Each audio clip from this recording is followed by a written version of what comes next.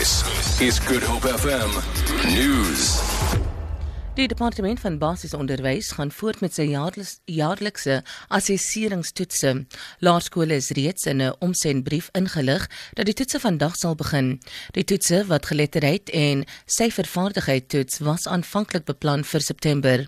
Onderwysvakbonde het egter teen die toetse in hulle huidige formaat beswaar gemaak en gevra dat dit weer opgestel word. Die vakbonde het gister bevestig dat hul lede nie gaan deelneem aan die assessering nie. Die vakbonde wil hê dat die toetse slegs 1 keer elke 3 jaar afgelê word. Die departement sê skole berei reeds sedert September voor vir die toetse. Die vanke wou nie kommentaar lewer oor berigte dat adjunkt polisiekommissaris Nobubele Mbekela 'n kennisgewing ontvang het dat die polisie beplan om haar te skors nie. 'n Woordvoerder, Hangwani Molautsi, sê dit is 'n interne saak en hy kan nie daarop kommentaar lewer nie. Volgens betroubare bronne in die polisie is die skorsingsbrief soortgelyk aan die brief wat aan die polisiewoordvoerder Solomon Magale bedien is.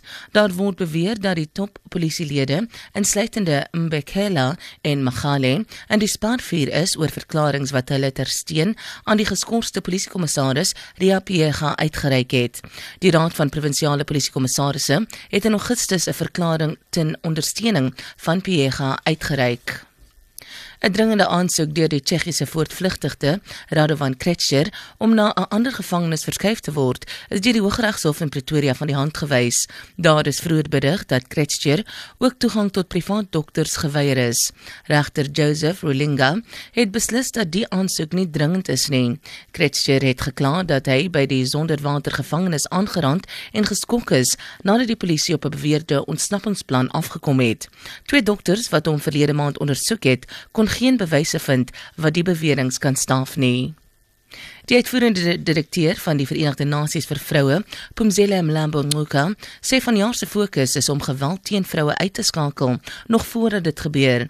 Mlambo-Ngcuka het 'n beroep gedoen op lande se hoogste vlakke van leierskap om te verseker dat vroue toegang het tot die regstelsel en ander noodsaaklike dienste.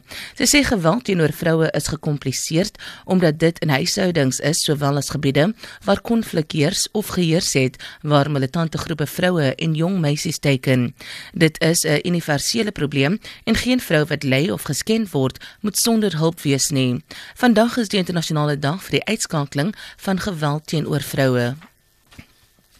Paus Franciscus het Keniane gevra om hulle ten gunste van deursigtigheid tot voordeel van die land te beywer. Die paus wat in Kenia is op sy eerste besoek aan Afrika, het gepraat nadat president Uhuru Kenyatta hom gevra het om vir hom te bid aangesien hy veg teen korrupsie. Die paus het ook gepraat oor die behoefte dat Keniane moet versoen en gesamentlik teen terrorisme veg. Die rand verhandel tans teen R14.13 teen die dollar, R21.37 teen die Britse pond en R15.01 teenoor die euro. Op valutamarkte verhandel goud teen $1,074 per fyn ons en die prys van Brent olie is $46.27 per vat. Vir Good Hope FM nuus, ek is Rosenberg.